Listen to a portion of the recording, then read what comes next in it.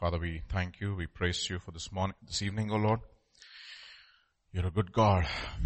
Your mercy endures forever. Yes, Lord, even as we have sung, O Lord.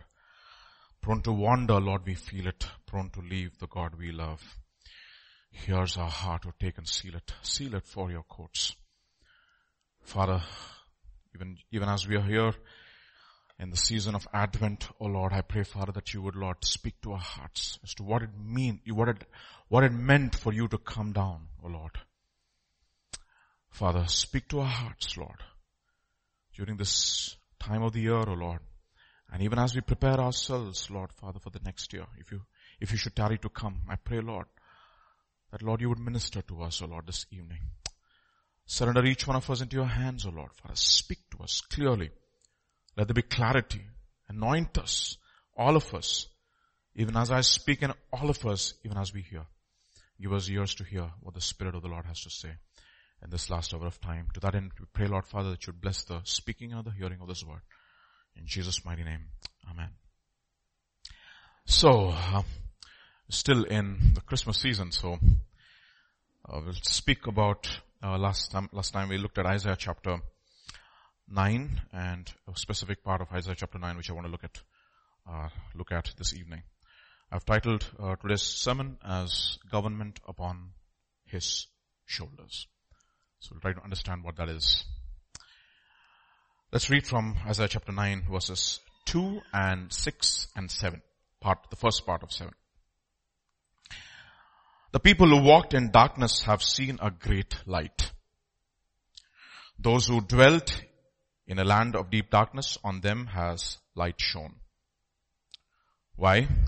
Because to us a child is born, to us a son is given. Very important. It is to us. God didn't need anything of this sort. He didn't need to come. Okay, it's very specific. He says, it is unto us. It is not for anybody else. It is not even for God. God didn't need us to love Him. Okay, or to show His love. He was absolutely content through all eternity to be with His Father. But it is unto us a child is born. To us a son is given. And the government shall be upon His shoulder. Just note that point. And His name shall be called Wonderful Counselor, Mighty God, Everlasting Father, Prince of Peace. We looked at that in some measure last time. And of the increase of His government and of peace, there will be no end. You see, the government upon His shoulder and the increase of His government. Two things, very clear. You see, if you remember the vision that Daniel got, he says there was a small stone, there was a huge statue with all those different nations, different kingdoms being mentioned, and then there's a small stone which is wrought without hands, and then that comes and breaks the image, and then it just keeps on increasing and increasing and increasing. That's what he's talking about. The government is coming. The government will be upon His shoulder though. What does that mean? What does that mean that there'll be an increase of His government and of peace, there will be no end? What does that mean? What does those two statements mean? We'll just try to understand that today. But look at this very interesting thing though. There's a transition from child to son. To us a child is born, that is teknon in the Septuagint. And a son is given, that is ruos. We know it by this time, if you've been to Grace Tabernacle. So child is born, but he was not given until he became a son. Okay. That's very interesting though. God didn't just allow him to die when he was a child. He became a 30-year-old man, and when he was 33 and a half years old, then he was a son. When he goes through the waters of baptism and he says, this is my beloved Son in whom I'm well pleased, and He is the one who's been given as a spotless lamb without blemish to the world. I just want to mention that. You'll see that in Romans chapter 1 verses 3 to 4. Concerning His Son who was descended from the seed of David according to the flesh and is declared to be the Son of God in power according to the Spirit of holiness by the resurrection from the dead, Jesus Christ our Lord. He did not become the Lord unless He went through a process of suffering, of dying, tasting death. Not just on the cross, but every day of his life in a measure. He was carrying a cross right from the time, and then he became Lord. You see, government just didn't come upon his shoulder just like that. There's a process that he had to go through. And he explained this process to his disciples when James and John, the sons of thunder, sent a recommendation letter. Okay, through his mother. Please grant one will sit on the left and one on the right. And you know the discourse, what happens. And all the disciples are upset. And this is what he says. Look at what he says in Mark's Gospel, chapter 10, verse 44. For even the Son of Man did not come to be served. That is how he's going to take the government. But to serve and to give his life as a ransom for many. You see, the total upside down kingdom. You know, Sheldon Mangera sang that song in Hindi, in Telugu, English. Welcome to the upside down kingdom. It is true. You see. How is he going to establish his government? He's going to establish his government by serving and not ruling. That is how he's going to do it. And then when they fight with each other, he calls all of those guys and he says, you know what guys, hold on. This is not how the kingdom works. This is what he says in chapter 10 verse 41 onwards. And when the 10 heard it, they began to be greatly displeased with James and John. They were all upset because they didn't get the idea first. See, that's the reason why they were upset. But Jesus called them to himself and said to them, you know that those who are considered rulers over the Gentiles lord it over them, and their great ones exercise authority over them. It's like this, the kingdom, you know, we keep on telling in our church, the kingdom of this world is like a pyramid. The guy in the top enjoys all the power, and the guy on the bottom, they bear the brunt. You see, that is the reason why during tax time only the taxpayers are the people who are employees. They are the people who get all the time irritated. The business people and all the other people escape. You see, the bulk of the tax is, the burden of the tax is on the taxpayer. I mean, you guys know it, no? And when you are in IT and you have to file your tax returns by the end of the year, oh my goodness, kaisa ho gaya ye sab kuch? It's gone. Yeah? And then he goes on to say, yet it shall not be so among you, but whoever desires to become great. Oh. But by the way, there is nothing wrong in desiring to become great, but he says there's a path that you should take. You shall be a servant, and whoever of your desires to be first shall be slave to all. And you remember this, I mean, just to put this in context, you know, they said, grant us that we may sit one on your right and one on the left. See, when you see, and whoever desires to be first shall be slave to all. Whoever desires to become great shall be your servant. You know, one of the things that we think about in Christendom, I mean, I've seen that in my own life. When we look at a commandment, first thing, or rather even if you're unregenerate or if you're born again, whatever be your situation, you're born again or not born again. One of the things most of us do, we look at the commandment, we say, let's do it. Okay. Let's become servants. Let's become slaves. You said, Jesus, this is a path to becoming great. Okay, let us become servants. Okay. Let us become slaves. You see, that is what it's the default response of genuine, I mean, if you're really, you want to please the Lord, the first default response is, Lord, I want to do it. You've not been praying more. Let's pray from today. You've not been reading the Bible more. Let's read the Bible more. You see, let's fellowship. Let's come to fellowship more. You see, this is how most of us think. The default mode is action mode. But then Jesus says, if you desire to become you should become a servant, but you need to understand it is connected with desire. You see? See, you need to understand you can never truly be a servant unless the desire is affected first. You see? Understand that? Okay. Something has to happen with our desires because that has got to do with our heart. You see? Because nobody really truly serves without expecting anything in return. Okay. You see that, Yesu nannu preminchinavu. There's a song in Telugu. Yesu nannu preminchinavu papinaina nannu preminchinavu. Jesus, you loved me even when I was a sinner.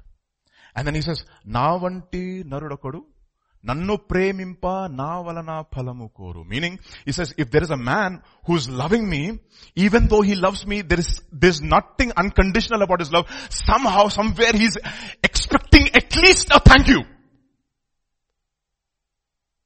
Then he says, నా వంటి పాపికి, నీ వంటి పుణ్యునికి నా వంటి పాపితో కేవలం ఏమీ లేక. Meaning, you didn't have anything. I couldn't just give you nothing back, yet you loved me. యేసు నన్ను ప్రేమించినావు.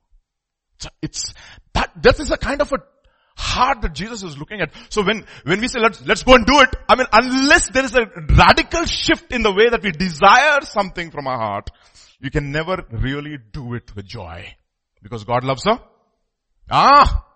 You see, cheerful giver is not an easy thing. Let's become cheerful. You cannot become cheerful. No, it's an attitude. How can you just manufacture cheer?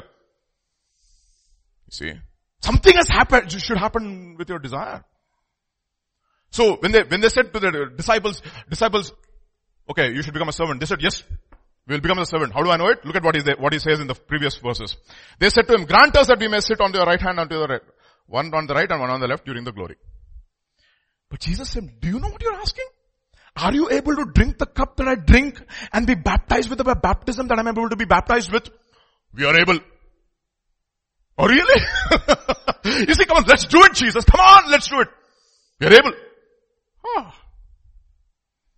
He's going to prove to them how miserably they're going to fall in a few chapters. You know, that's exactly how many Christians do it. Come on, let's start giving. But they have really not dealt with their desires. You see. So the gospel does something the government upon issue. You need to understand, what does this mean? How do we do this is something which I want to look at, very carefully. So he's going to prove them that they're going to all fail. You see, Jesus has to prove to us that we will all fail.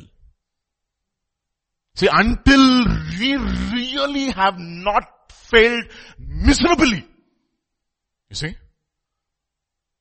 then we will not, still there will be an element of self-righteousness in us. Something God might have seen in me that He has loved me. No.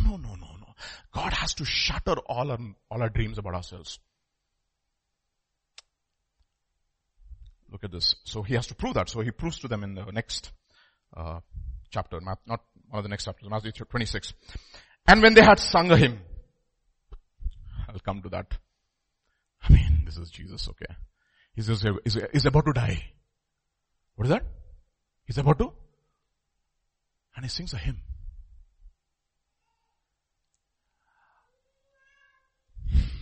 This is remarkable actually, This is an attitude, okay. Joy to the world, the Lord is come. Let earth receive her King. Let every heart prepare Him room. Let heaven and nature sing. Let heaven and nature sing. And heaven, nature sing. Okay, the nature starts singing. Heaven starts singing. But there's one fellow who will still not sing. So next, he writes the next stanza. Joy to the world, the Savior reigns. Let men their songs employ. While fields and floods, rocks, hills and plains repeat the sounding joy, repeat the sounding joy, repeat the sounding joy. What should men do? Let men their songs employ. Let me tell you something. So many of us have unemployed songs. No, your songs have no employment at all. We have unemployed people in the church because we have unemployed songs. Period. And I say that categorically. One of the things that I whenever I travel with Pastor, he's always singing that song, Nazareoda. You knock him on his door, he whistles that song. He's employing, and it actually shames me that he being a Mallu, he can sing a Gulti song.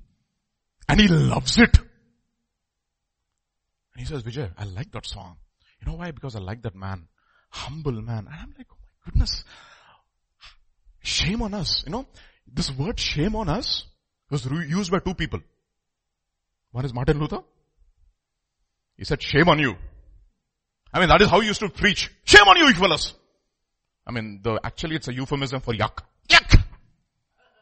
Can you imagine a preacher coming onto the pulpit and saying, yuck, you Christians. Shame on you. And I was reading a book by J.I. Packer. Recently I started reading it. It's called, a book called Knowing God. I think one of the most incredible books I've read in my life. I'm just reveling in it. I've just been 1/4 through the book, and one of the chapters he says, we as Christians have to ask God the grace to be ashamed. That is two people, and other people in the contemporary times, use that. Zach Poonen. We should hang our heads in shame. Why? Because we don't have a song. Our songs are unemployed. You see? We don't sing. Unemployed songs. Okay, that is just a detour on, I wish I could preach a sermon called Gaining the Heart of Worship. But that is a different topic. But you see, you have a song. Do you have a song, children? Do you sing? Is it there? Where you constantly, you know why? Because some man said, tell me who is the songwriter of the generation. I'll tell them where they're going. Why? Why is this important? Because arts and poetry have a powerful influence on galvanizing the will by circumventing the intellect. They have. You know what it says in Ephesians? We are God's what? Workmanship. You know what the word workmanship means? We are God's poem. Created in Christ Jesus for, you know what he's doing is actually writing a poem called Vijay. Can you imagine Vijay with an unemployed song?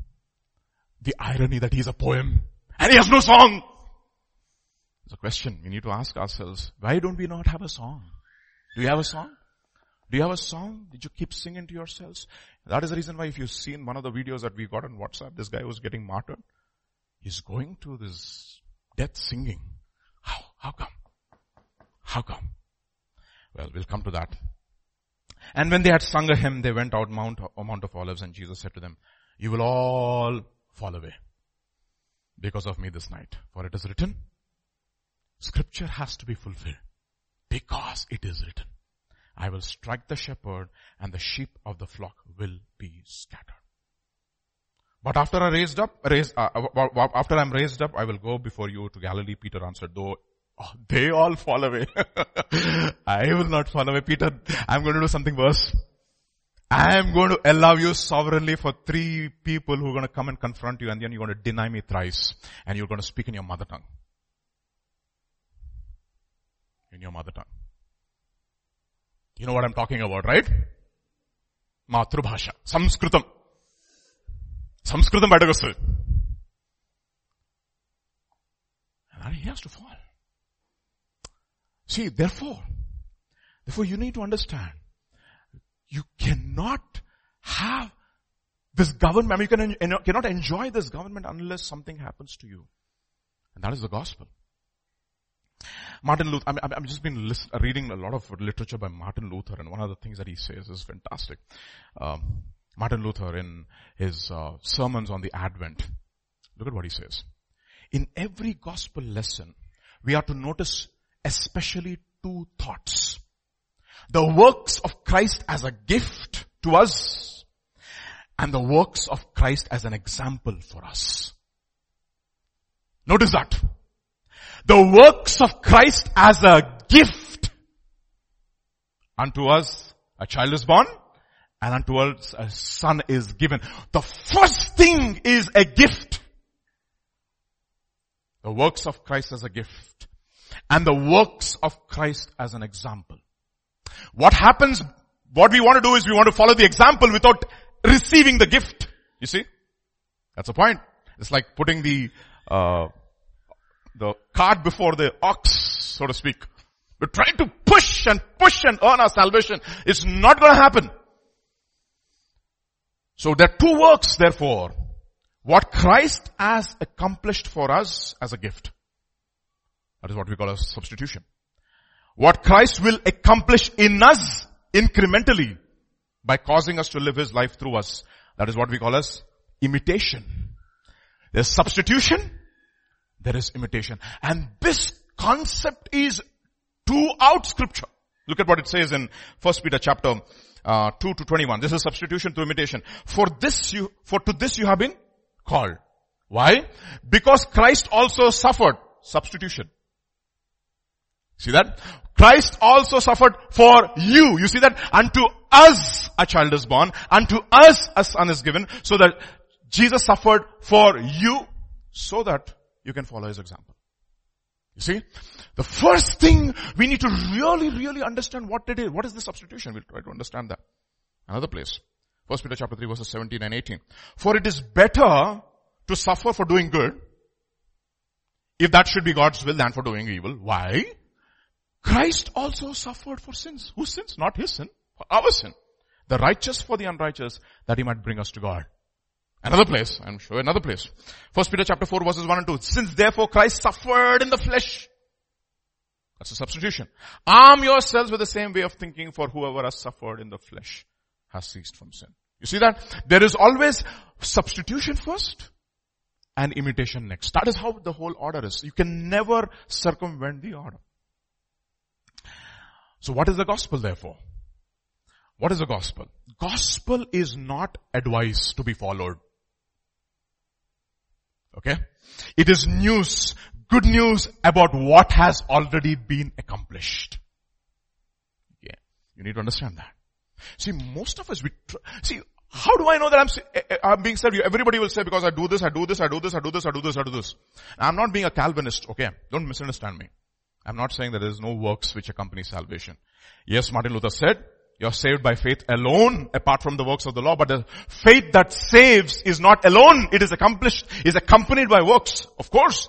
But the works have a right place, and we never circumvent the order. Okay? Need to understand that. Gospel is not advice to be followed. It is news, good news about what has been accomplished. What is that? What is good news? Good news, what does it mean? What is good news? This is good news about a king who came, who got a victory, who established peace and established his authority. He has accomplished that. And that is the good news that is being preached to us. And therefore, we take that good news and live our life. That is how the whole thing works. Okay. We'll see this. How does this happen? In the gospel according to, how does the gospel accomplish this? In Acts chapter 28, we'll see that. This is Paul, talking to, the emperor, and he says, to the Gentiles to whom I'm sending you, to open their eyes, so that they may turn from darkness to light, from the power of Satan to God, that they may receive forgiveness of sins and a place among those who are being sanctified in faith. You notice the order.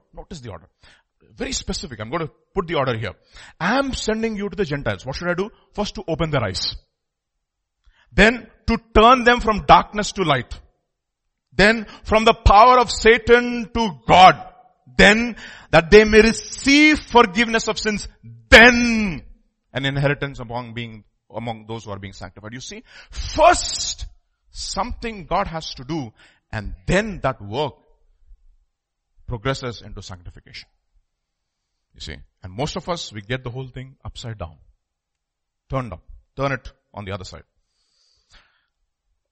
At the center of it, however, there's one thing, the power of Satan to God.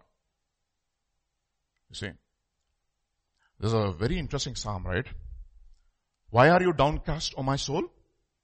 And why is you're disquieted within me? And then he says, hope thou in God. What's a very interesting thing? What has happened to you? Why are you downcast? Most of the time you're downcast because your hopes are not in God. Unto thee, O Lord, do I lift up my soul. It is not on my works, Lord. My glory and the lifter of my head, I cry unto the Lord with my voice. We are people who are how do I know that I'm a believer? How do I know I'm accepted? I have seen that even in my own life. There is no freedom to serve because we have really not apprehended this truth in our own life first. Try to give you an example. Power of Satan to power of God. What is that? Again, Colossians chapter 1 verses 12 to 14. Giving thanks to the Father who has qualified us to be partakers of the inheritance of the saints in the light. He has delivered us or translated us from the power of darkness and conveyed us into the kingdom of His Son. How? of His love. Okay. In whom we have redemption through His blood, the forgiveness of sins. There's a first thing God does to us. He takes us from the dominion of fear to the dominion of unconditional love. That's what He does. That is the reason why Jesus came, to show us love. 1 John chapter 4, love has been perfected among us in this, that we may have boldness in the day of judgment. Because as He is, so we are in the world. There is no fear in love, but perfect love casts out fear, because fear involves torment. But he who fears has not been made perfect in love. You see? Most of us, this is what our experience is, We try to gain love, gain approval by our works. God says, hold on. That is not the gospel. We may have known this, but let us remember this again. One of the things that I read these days, I've been reading a lot on the Reformation.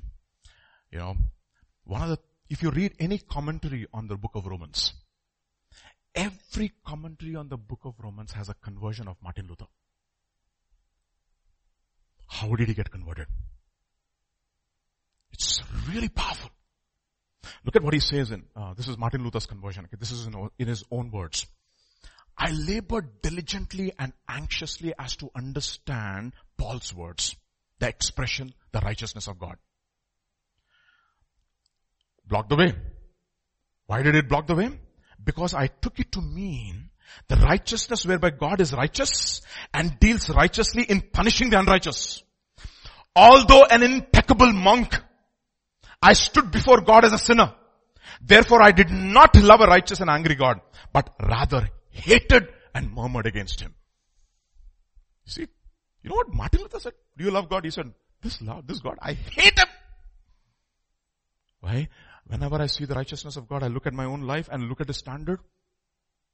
You see, that is the reason why in every time, if you come to any church service, what happens is that the endeavor is to exalt the holiness of God, so that when the holiness of God is exalted, what happens, Lord? I cannot earn this, Lord, unless you do something to me. You see, that is a natural response. You can never earn the righteousness of God unless it is given as a gift. So Martin Luther, when he was reading the Bible, he used to hate it. He said, what kind of a God is this? I remember this conversion. He was a monk. He used to always keep on confessing his sins. We used to go to the confession chamber, and for 2 hours, and the guy would say, boy, this guy has come. Confession and confession, what he did. Last night I lusted after the chicken piece of another guy. Please, Father, ask him to forgive me, etc., etc. He would go on and on and on and on and on.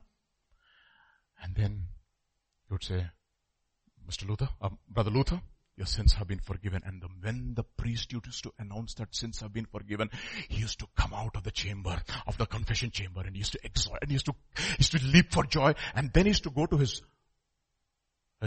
dormitory, and then he used to suddenly remember one sin that he did not confess, and all his joy is gone. So the next day he would go back to the confession chamber, and one day the priest got so frustrated, he said, Brother Luther, you have gone insane. Commit something worthy of confession. What is this? That's exactly what happened. He was an impeccable monk, and he looked at the righteousness of God, and he said, oh boy, who can attain to the standards? He was trying in his own strength. And I'm telling you honestly, so many of us have really not been apprehended by the love of God, because you are trying to gain approval from parents, approval from spouse, where for many wives, husband, pati devo bhava. That fellow, if he doesn't appreciate the food,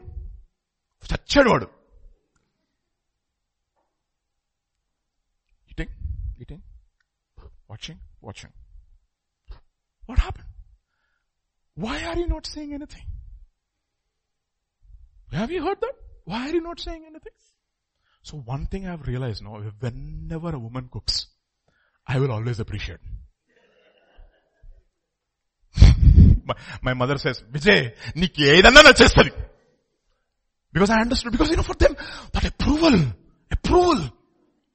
Pati really is Devo. In other words, what happens is that when that Pati is not going to appreciate them, they're going to be shattered, because that Pati has become an idol, and that fellow is not big enough as God to become your idol. He cannot satisfy you. And for some parents, children are idol. Look at my daughter. ఎంత మంచి. ఏం చేస్తున్నారా నువ్వు? సైకిల్తో ఆడుకుంటున్నాను నాన్న. గొప్ప engineer అయిపోతాడు.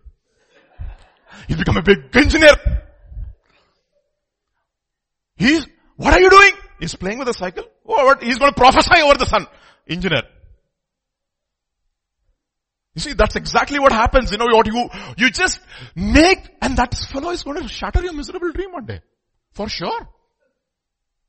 You see? And many, I'm talking about in Christian homes. I'm not talking about people outside. Where children have become idol. Spouse has become idol. And sometimes, and you're trying to and this is there, you're trying to earn the approval of the eldership sometimes. Today pastor didn't say anything. Poor man has got 150 things in his mind. Enduk cheppaledi me? Did it not? Was it not this? Was it not that? Why? You see, you are trying to gain approval through works. Don't you understand that? You know why? Because you're not completely, satisfied in the love of God. I just fail to get words. Okay, this is what happened. And then what happened one day? He was reading Romans, and he said, what is this? What is this? He comes to Romans chapter 1 verses 16 and 17. What is this? What is this? I mean, he's a very aggressive guy, okay? Very aggressive. I'll tell you something. He was aggressive as a monk, and he was aggressive as a believer. Both ways. No two ways about it. He was banging his desk and he's reading 16, 17. The gospel is a power of God unto salvation to everyone who believes, for in it the righteousness of God is revealed, and the word revelation is apocalyptos, and suddenly something happened to his eyes, something opened, and this is what he says. Then I grasped the righteousness of God. Is that righteousness by which through grace and sheer mercy God justifies us by faith? Thereupon I felt myself to be reborn and to have gone through open doors into paradise. Wow. Is it not true for every one of us that one day when we're trying, failed and we actually gave up. And we said, you know what? You resigned to a lifestyle of sin. And when you heard the gospel, I broke through. And as I had formerly hated the expression, the righteousness of God, I now began to regard it as my dearest and most precious word. I loved it. The word righteousness of God. What happened? What happened to this man?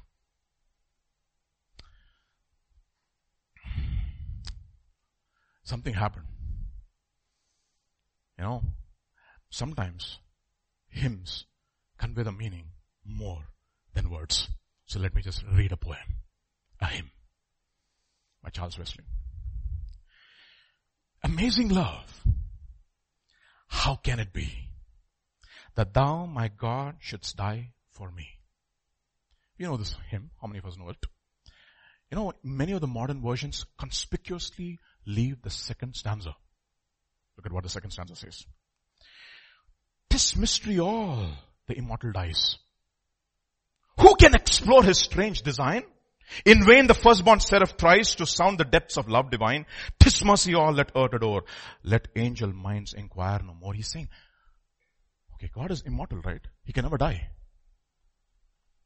You know, he can never die. You know, J.I. Packer in his book actually expounds this. He says, it is not a great mystery that God arose from the dead, because he is eternal life. How can you make eternal life to cease to exist? And therefore it was natural for him, natural in the sense that, okay, it was supernatural for him to rise from the dead. But the mystery therefore, however, is, how did he cease to exist, however? How did he die? It is not just how did he die, why did he die? Because he could have saved himself from dying. That means there should have been a profound reason as to why he died. And then you know what Charles Wesley says? Long my imprisoned spirit lay, fast bound in sin and nature's night. Then I diffused the quickening ray, I woke, the dungeon flamed with light. My chains fell off, my heart was free, I rose, went forth and followed thee. You know what should happen therefore? Something has to happen. You have to experience this love of God in such an incredible way. That is a supernatural, personal, subjective experience. It is just not something in your head. It is something it's just not something in your head. You can know the gospel in your mind, but you would have never experienced it in your life. There are so many believers who know the doctrine of justification by faith, but they have never experienced it in their own life. And then he says, no condemnation now are dead. Jesus and all in him is mine, alive in him my living head, and clothed in his righteousness divine. Bold I approach the eternal throne and claim the crown through Jesus Christ my own. Amazing love. How can it be that thou, my Savior, my God, should die for me? Charles Wesley. Where do you find these songs these days? You know what? I read Spurgeon's sermons. I'm not preaching Spurgeon's sermons, by the way. If you read Spurgeon's sermons and any of these old men of God, Tozer, Spurgeon, Whitfield, doesn't matter. If you read the sermons, you will find the sermons interspersed with hymns. Absolutely. They were singers. They understood what it meant for God to save them. You see. And many of us, we still don't feel wretched. Amazing grace. How sweet the sound. How many of you really feel wretched? I don't think so, many of us. We still try to earn. And God is waiting till the time you feel wretched like Jacob. He's contending with you. Yes, you know, I remember I was listening to one of the sermons by this old man, Telugu sermon. He said, we were all Jacob actually. Yes, we have the blessing of God, but we are all sinners. Sinners like Jacob. We are still Jacob. We have still not become Israel. Yes. The hand of God is over our life, but we still cannot experience God unless and until we experience the wretchedness and the hollowness of our own heart. That is the gospel, by the way. And I get excited when I listen to the gospel over and over again. No condemnation. Is that your experience, my dear brothers and sisters? Let me ask you. How many of you wake up in the morning with a song in your heart? If there is no song in your heart, how many of you say, Lord, there is no song in my heart? Why do I feel condemned? Why do I feel that I have to work out? Yes, I have to work out myself. Why do I work for my salvation? Why can't I just rest in no condemnation? Why?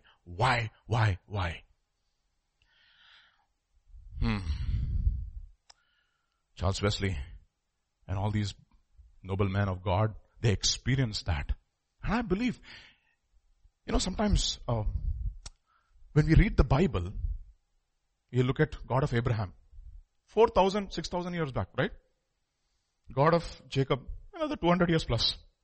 God of 200 or 300 years plus. God of Joseph, God of Moses, God of David, 100 years. God of Paul, how many years? 2,000 years.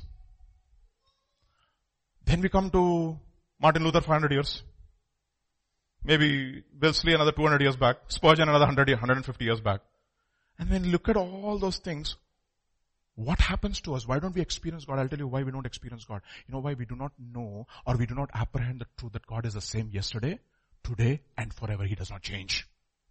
The same God who justified Abraham can also justify you. He has not changed.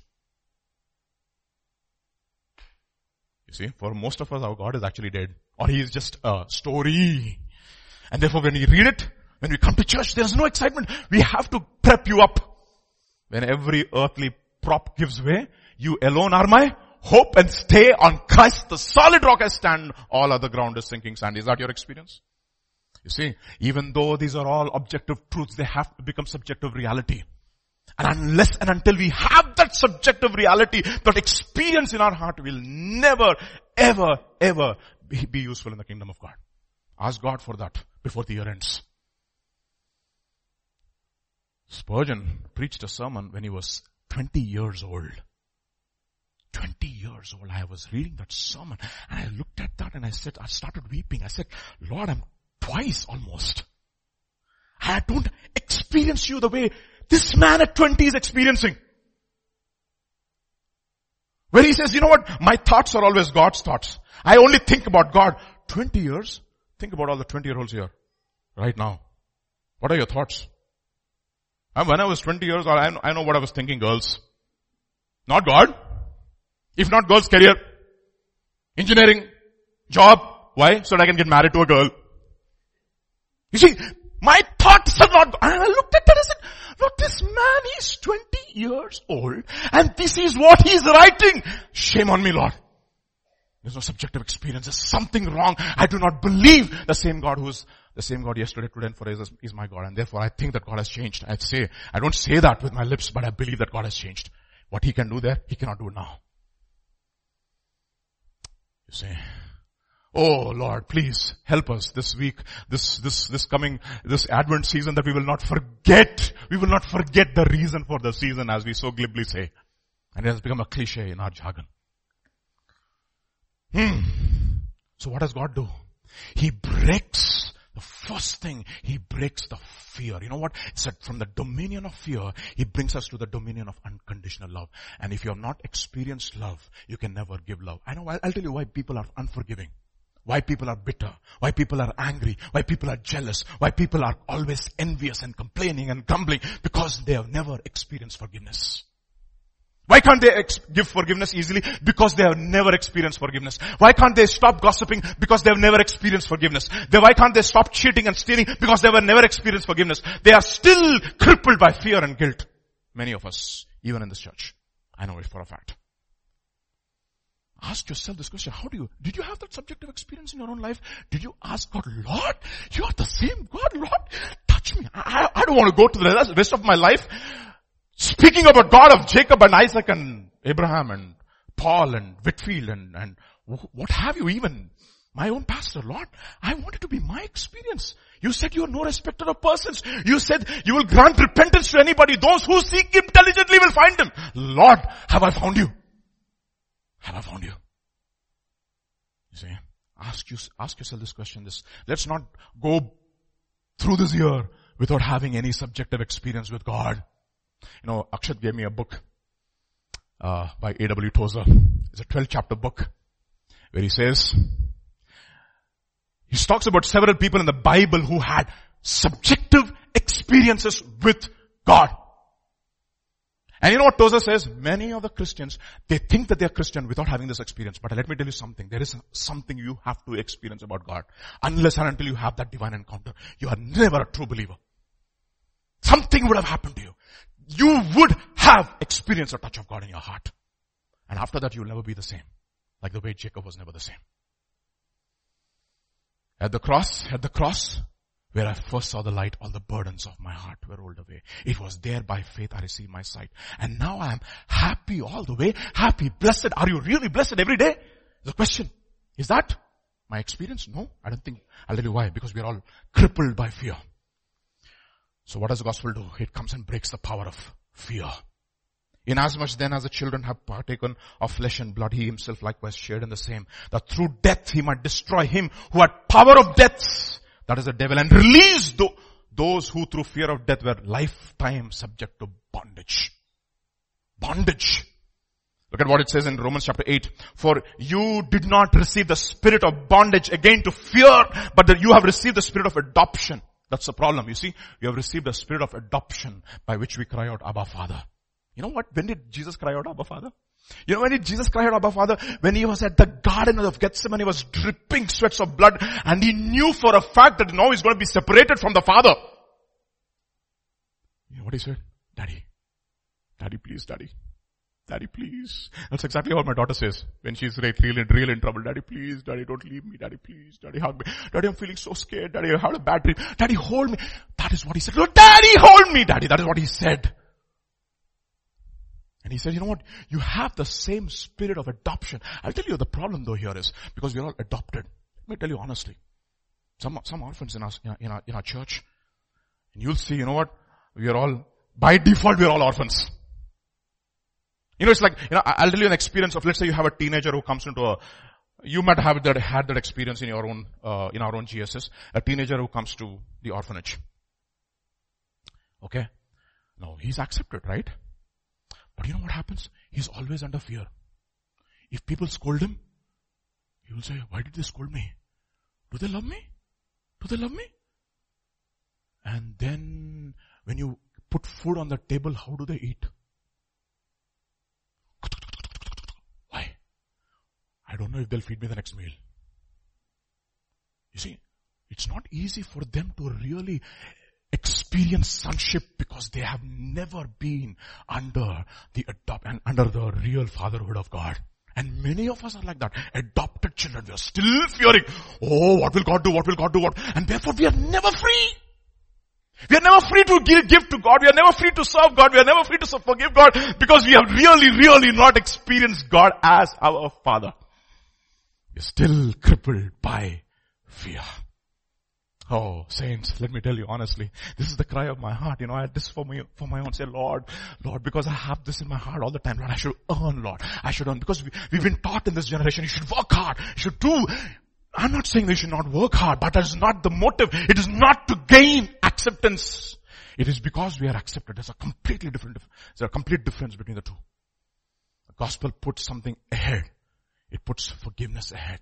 It puts acceptance ahead. It puts love ahead. It says, you know what? Vijay, I love you. It's assurance. It's assurance. I did not call you because you're worthy. You are called and I'm going to make you worthy. Let's pick it. I mentioned that some time back.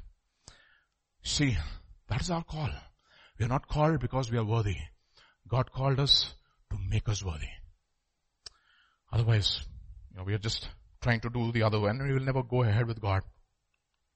So what happens? Remember Zacchaeus? When Zacchaeus stood and said to the Lord, why? What happened, Zacchaeus? I'm going to come to your house. What did I do? Nothing. I just love you. Unconditionally. Unconditionally love you. You want God to come to my house? The most holy man? It's just not anybody. It's God. Oh. Have you ever felt that? When you read the Bible, do you feel wonder like that? This is God who's coming to Zacchaeus' house. It is God who's coming to live with me. It is God who's going to marry me. You see. And then what happens to Zacchaeus? Behold, Lord, half my goods. You know what? Suddenly something happens. The fear that crippled him just suddenly gets released. Lord, half my goods I give to the poor, and if I have defrauded anyone of anything, I restore it fourfold. And Jesus said to him, today, salvation. You know why? Because he is also the son of Abraham. He's trying to be a son. Now I'm telling you, he's already a son. And because he's already as a son, that is what he's doing now. It's not because he's doing it, I'm accepting him. You have accepted him and therefore he does this. Why? Because the Son of Man came to seek and save the lost. It is not those people who are righteous who need a physician. It is those people who are unrighteous who need a physician. You might have heard 100 times, but the fact of the matter is many of us have not experienced it. Otherwise it will show in our lives. Where is the song? Where is the joy? Where is worship? You see, everything will change in our lives. John's Gospel chapter 4, another example. Jesus said to her, go call your husband and come here. The woman answered, I have no husband. Jesus said to her, you're right in saying I have no husband. This lady was hiding with shame and guilt and fear of the people, what they will say. So many of us crippled by that kind of a fear of guilt. We have given up. We're not going to try even. We have resigned ourselves to our fate that this is what we are going to be for the rest of our lives. We should be ashamed of ourselves. Who said that you are you've resigned yourself? This is exactly what you say. It's a very interesting discourse in book of Judges. The angel of the Lord gathers all those people, the 12 tribes. He has given them the land. He said, this is the land I have, what? Given you. Go in and possess it. And what happens? Reuben does this much. They could not. Benjamin, they could not. Ephraim, they could not. Manasseh, they could not. Asher, they could not. Issachar, they could not. They could not. And the angel of the Lord brings all of them and he summons all of them and he says, you know what? It is not because you could not. It is because you would not. It is because you would not. I have given you the land. I declared you that this land is yours. But you have resigned yourself to the faith and say, you know what, this is what all I am. This is what I'll be. And lifelong you have reduced your God. Okay. Go call your husband. I have no husband. Jesus said, you are right in saying I have no husband, for you had 5 husbands and the one that you have is not your husband. What you have said is true. The woman said, sir, I perceive that you're a prophet. You know what happens? Look at, so the woman left her water jar, went away to the town, said to the people, come and see the man who told me everything. Is he not the Christ? Is he not the Christ? Has that happened to you? Has that happened to you really? Where you can publicly say, you know, this is what I was. This is what God has done for me. And I remember this man, he had I think I mentioned this, David Pawson in one of his sermons, he mentions this. This guy who was a rock band guy, rock band guy who gets saved. Okay. And he has a tattoo on his back.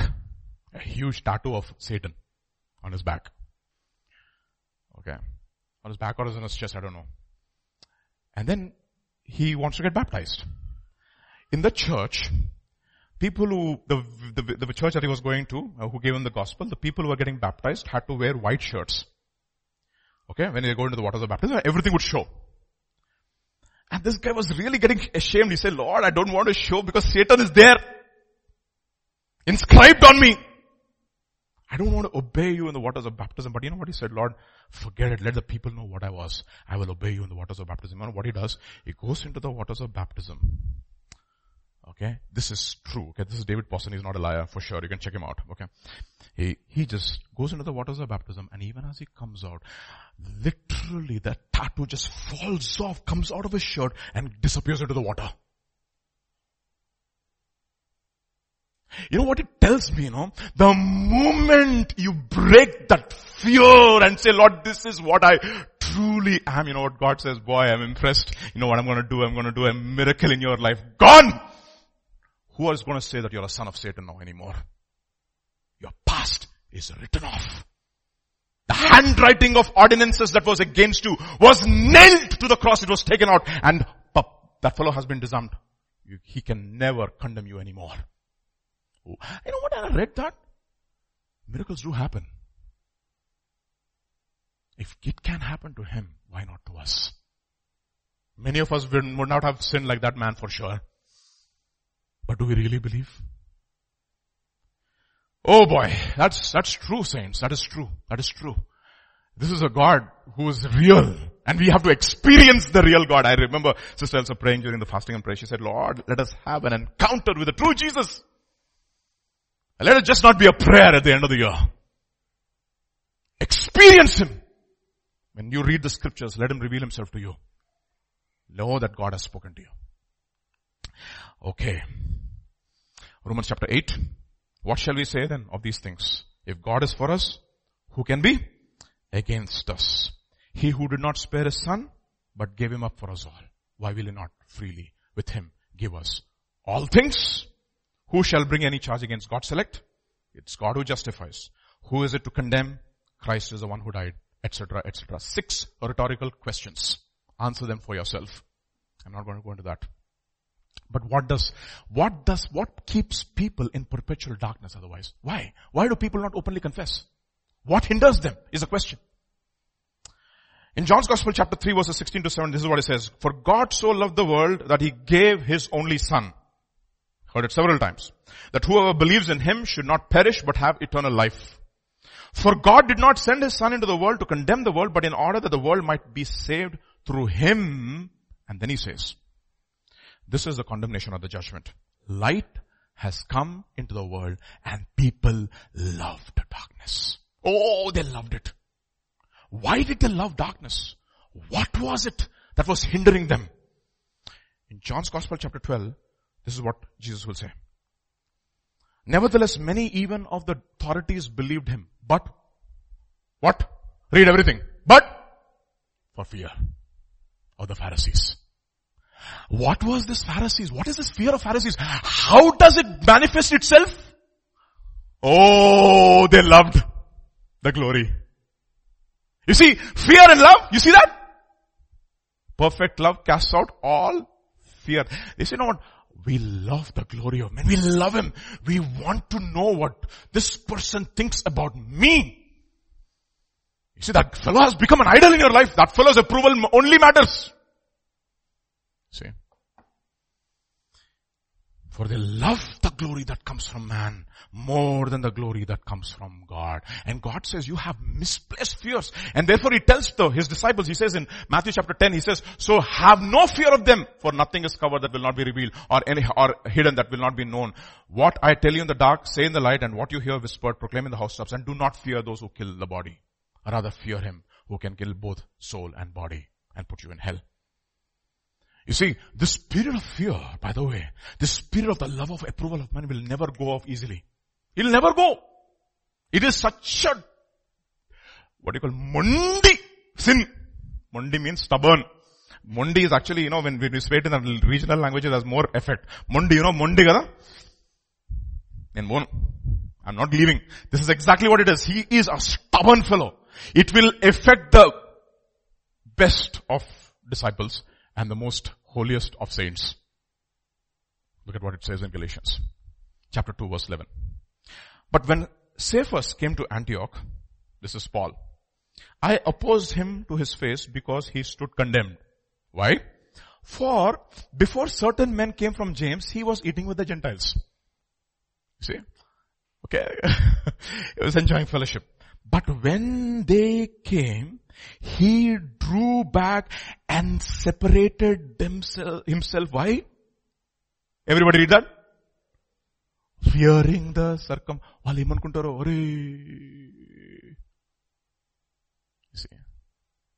Fearing. You see how it cripples the most. That's the reason why, the songwriter we sang that song, Prone to Wander. Oh Lord, I feel it. You see, we can go astray like that in this guy. It's a stubborn spirit, saints. To tell me, Vijay, pastor used to tell me, Vijay, you are a fearful guy. Honestly, this is something which I can't preach. Only by faith I'm preaching. But you can ask my dad. Okay. When Vijay, what is Vijay? Pirikivadu. Means he's a fearful, he's a coward, he's a darpok. That's exactly what my name was, right from childhood. Bayam. Fear.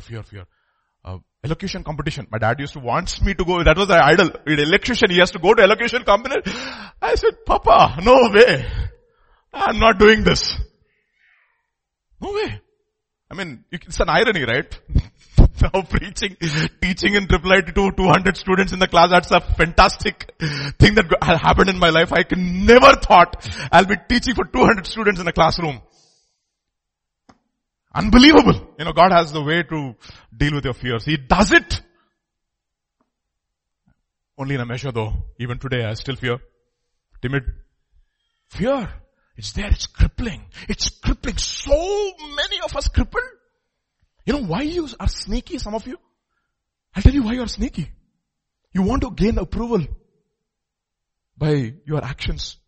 That's the reason why Jesus says, where God sees in secret, He will reward you openly. What you are in secret is what you really are. That is when we really know that you're not seeking for approval from men. Okay.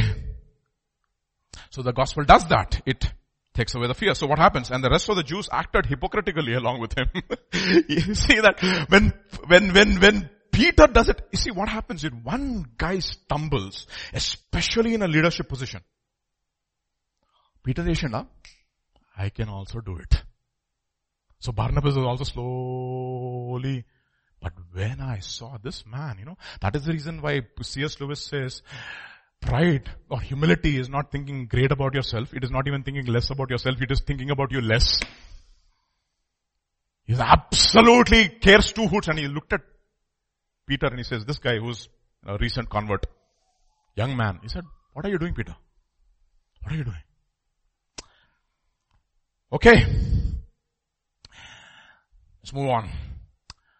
So, how do we deal with this? How do we deal with this? Have no fear. How do we deal with having no fear? How do we deal this? You see, the gospel has to do the first part. Deal with your acceptance. Come to Jesus. Openly say, Lord, this is what I do. It's very simple, no? It is very simple. If we confess our sins, He is faithful and just. It's very simple. Gospel is very, very, very simple. It is we who try to make complicated while preaching it. Because we want to look very clever. Kya bola sermon? Too much sermon.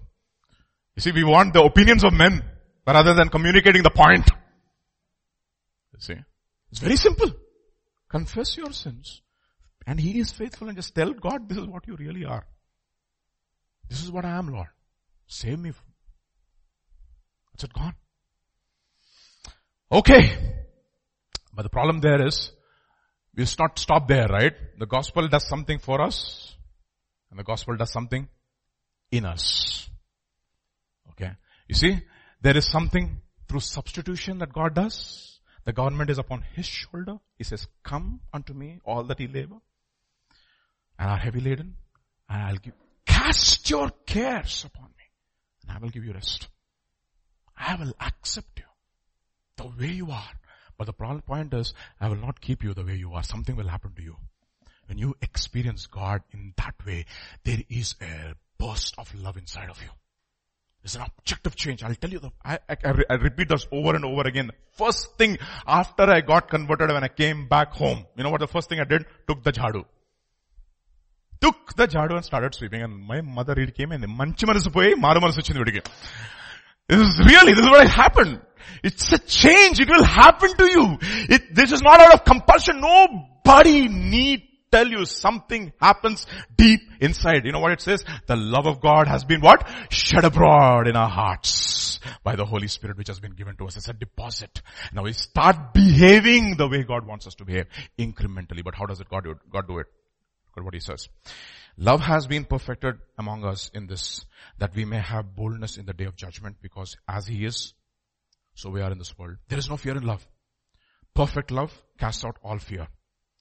We love Him because He first loved us. Did you experience that? The point is that. The point is you have to experience. When I say experience, it doesn't have to be like an apparition, thus says the Lord. No. It's something deep down inside. It happens to you. You're never the same again. You remember, you have to read the conversion experiences of so many people, right? You listen to Spurgeon's conversion experience. This guy is going to church full of guilt. On the Sunday morning he's going to church and it's snowing like crazy. So he finds a small church that is not his church. To escape from the snowstorm, he gets into the church. And that day, the preacher who's supposed to preach doesn't come because of the snowstorm. So who gets up? The layman gets up.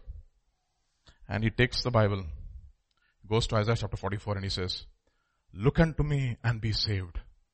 He just reads scripture for 5 minutes and he looks at that Spurgeon over there and he says, young man, the Lord is telling you, look up to me and be saved. That's it. He says, I came into a snowstorm with fear, and when I went out, the storm has passed out of my life. It's amazing. You know that is true. It is true. Something happens inside. For some people it may not be so dramatic, but it happens. It happens. You'll see it in your life. Okay, so we don't love Him because He first loved us. And this will change our attitude toward everything. You know, first thing it'll change our attitude. It'll change our attitude towards money. I'm telling you honestly. It'll change our attitude toward money. Look at what it says in Hebrews chapter 13. Keep your life free from the love of money.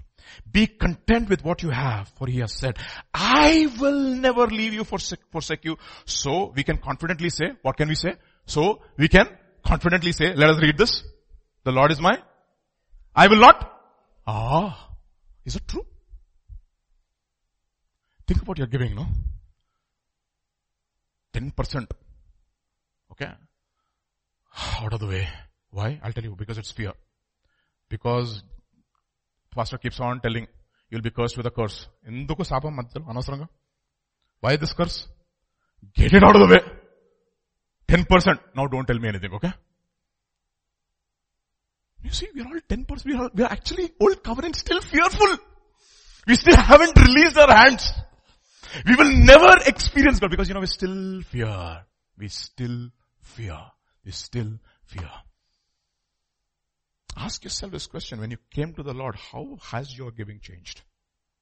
Oh boy, it's something. I'm telling you, when I'm speaking like this is not because I have attained it. I am the one who has to listen to the sermon. Because honestly speaking, there was a fear of provision in my life. Fear. Crippled by that. You ask my wife, she'll tell me she was the one who bare the brunt of the whole thing.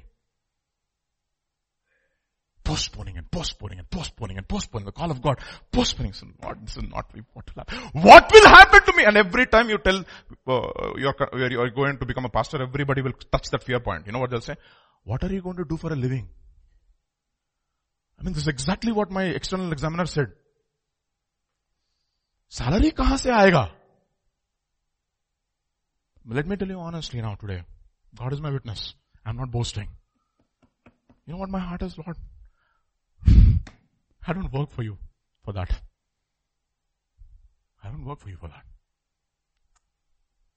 I have tested God. Probably not as much as Pastor James and sisters, but I have tested God in my life.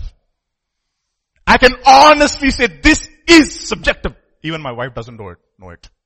My wife also doesn't know it. I've secretly done that.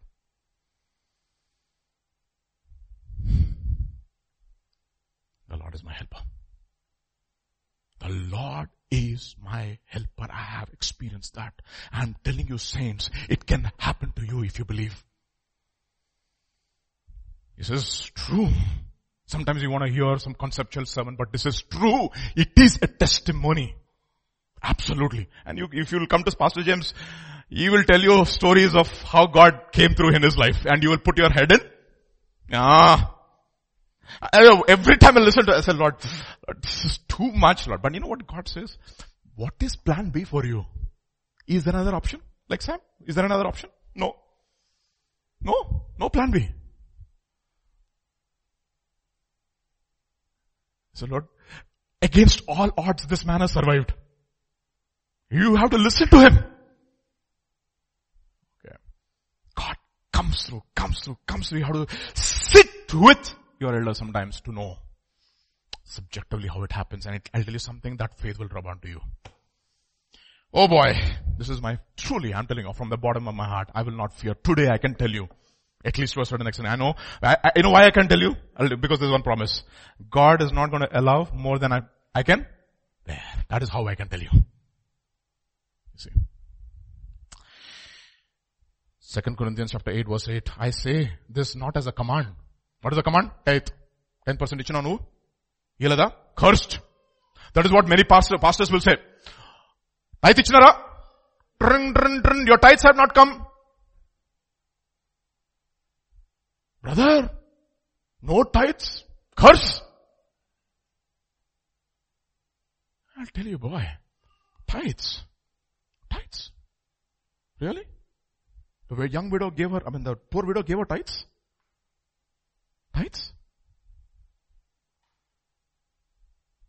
You know, if the old covenant was tithes, and if we are under the covenant of grace, it's what we call God's much more, right? That's what Paul says, right? As you have obeyed in my absence, obey much more. In my presence, much more in my absence. If in the old covenant 10%, what about new covenant 10%? Oh, really? Then you have really not experienced God.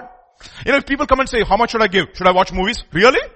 Watch movies? Is that where you are?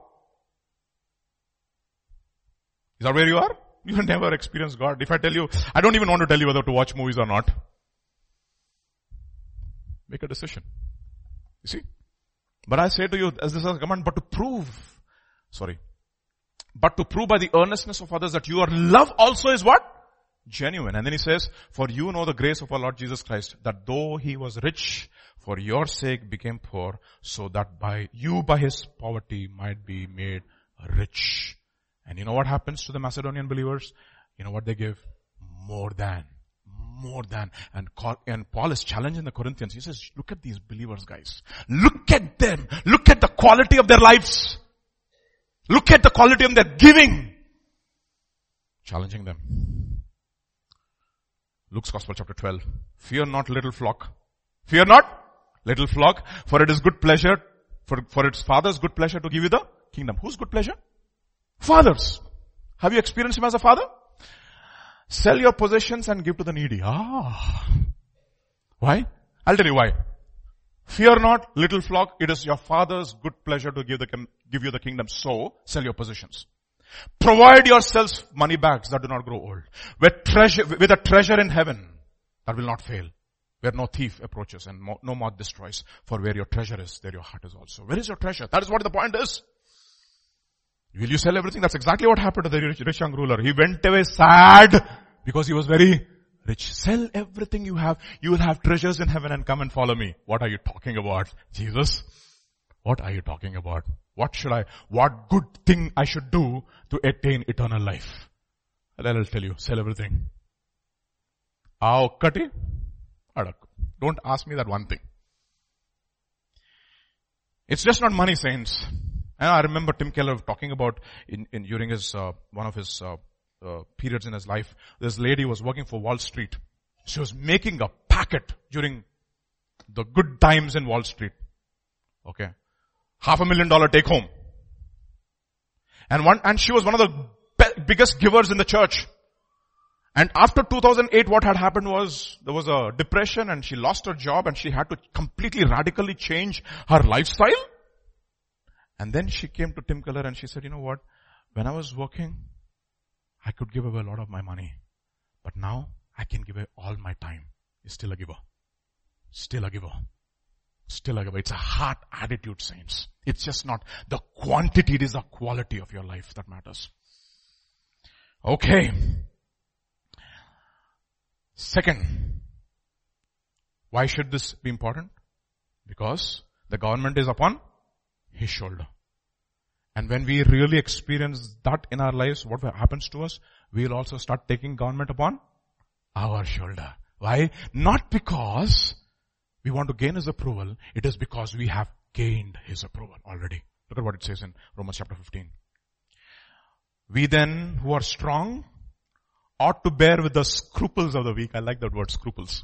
Ante, వాళ్ళు చేసే తుంటరి పనులు. Those fellows will keep on doing mistakes. Bear with them. Scruples of the weak. And not to please yourself. Let each one of you please his neighbor for his good, leading to edification. Why? For even Christ did not please himself, but as it is written, the reproaches of those who reproached fell upon me. You see that? How it comes first because you have experienced the goodness of God, and therefore that goodness of God turns into action. Ephesians chapter 4 verse 28. Let the thief no longer steal. Oh, let me tell you something, my dear brothers and sisters in our church. We have robbers in our church. I'll tell you how people rob. They take money and conveniently forget. And after that, they will never answer the phone call. This is unbelievable. I was also like that. I'm not indicting anybody. When I took money from a lot of people, my friends, are chalta. And I started reading Psalms 37. The wicked borrows and do not repay.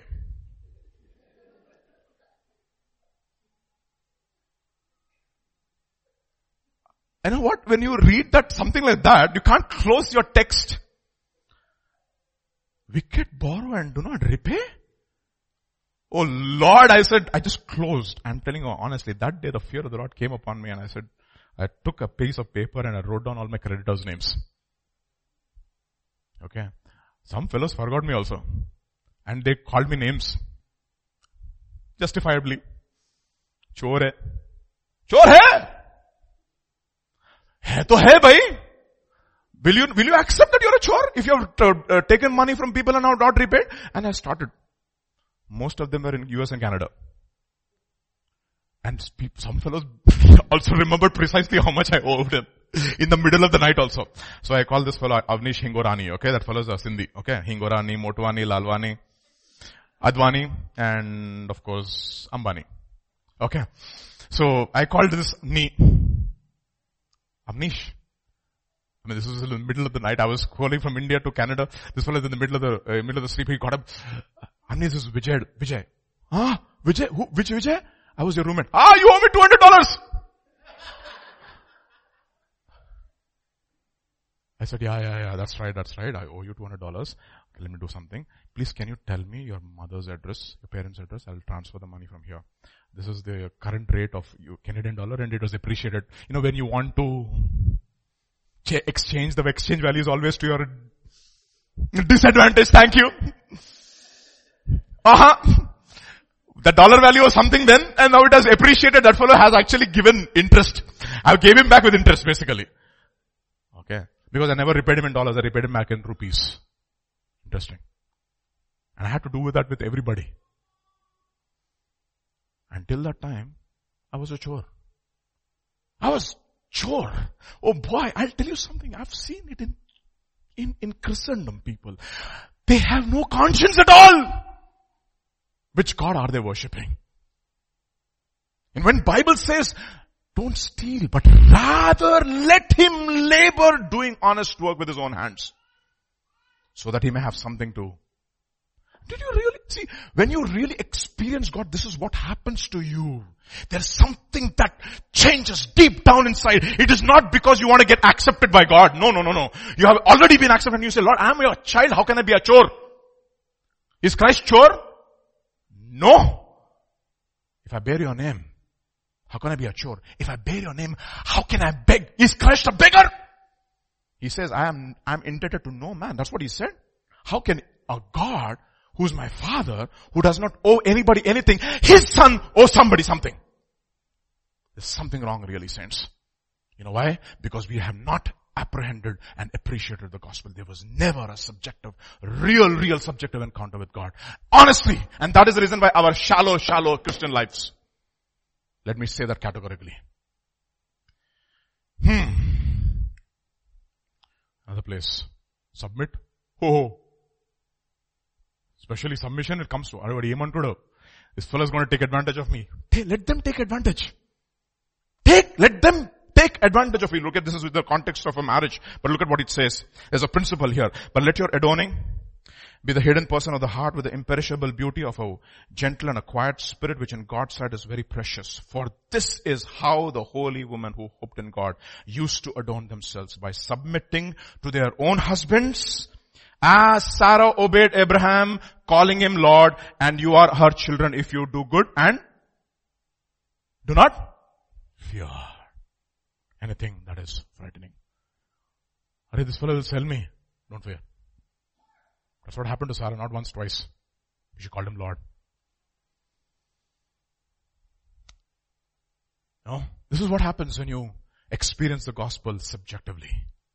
What happens is that you'll say, Lord, I don't want to be a burden, but I want to take burden. I don't want to be a thief, but I want to be a giver. I don't want to be tight-fisted. I want to have my hands released. When I look at a brother, if you say you really love God, and if you hate your brother, you're a liar. You're a charso beast.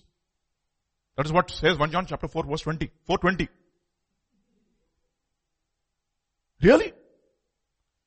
If you look at your brother and he says, oh brother, be warm and go home, and you don't give him anything for him when he's in need.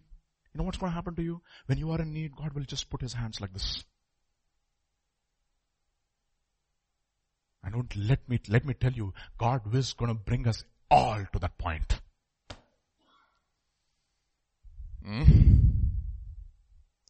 Ask God this season, Lord, open my eyes that I may see and experience you, Lord.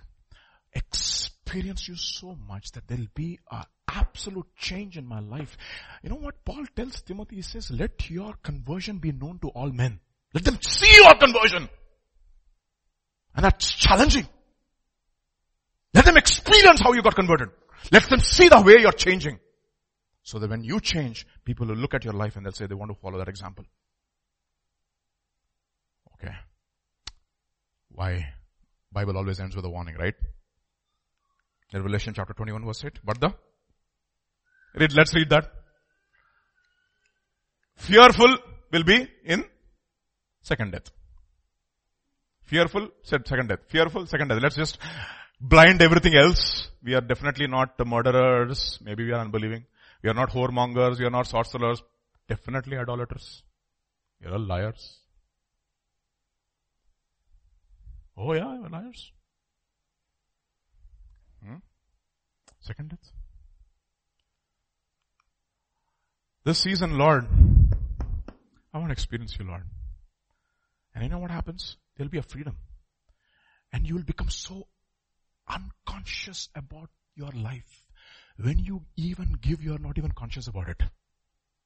That is the reason why, Paul says, I don't even want appreciation from you. I don't even appreciate myself. Even if my conscience is clear with God and with man, I still don't say, Sabash Paul. Sabash, hey. I don't say that. If nobody is giving Sabash, let me say Sabash to myself. No, he doesn't say that. You know what I say? I only look for appraisal from God.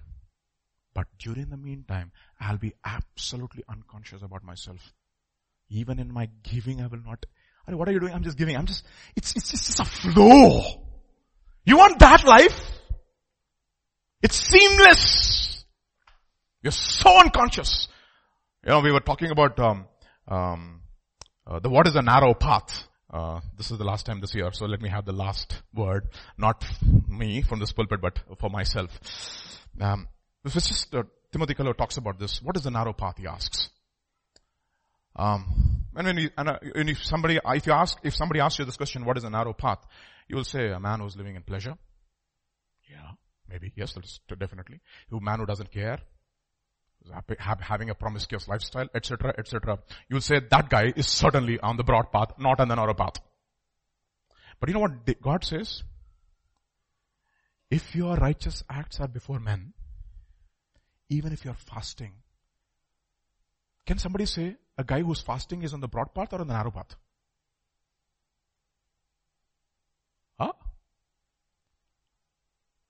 Yeah, Romans Bible study already know answer. Oh, they all said, narrow path, he's fasting. I said, no. Hold on. If he's fasting, and he wants everybody to know that he's fasting, he is on the, if he's giving, ichna. You remember that Mantegar Viyankudu? You know that cinema? The photo of all the people will come. He's donating 10 rupees. And all the people, you know what is he denying himself? Yes, he's denying himself, but is he on the broad path or on the narrow path? And then actually, Mark was commenting, some people, even if they give secretly, they still are on the broad path. You know why? Because they're still expecting somebody will know.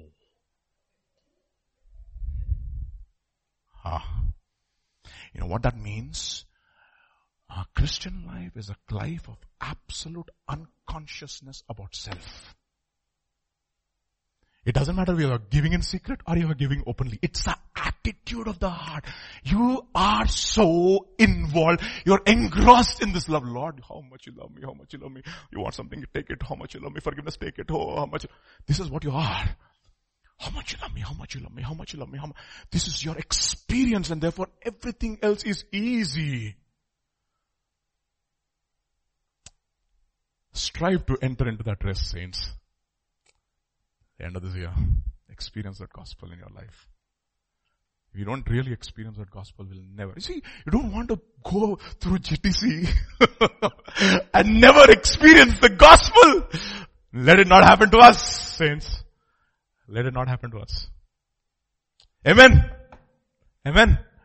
Shall we be freed to serve God? Let's all ask God this evening and say, Lord, touch my heart.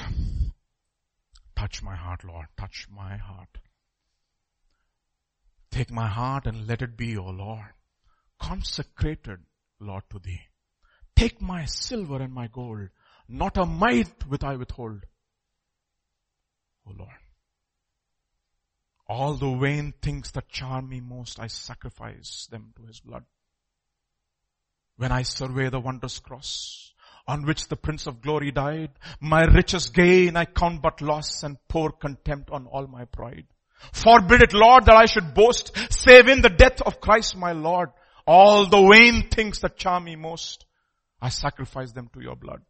See from his head, his hands, his feet, sorrow and love from mingled down. Did e'er such love and sorrow meet, nor thorns compose so rich a crown?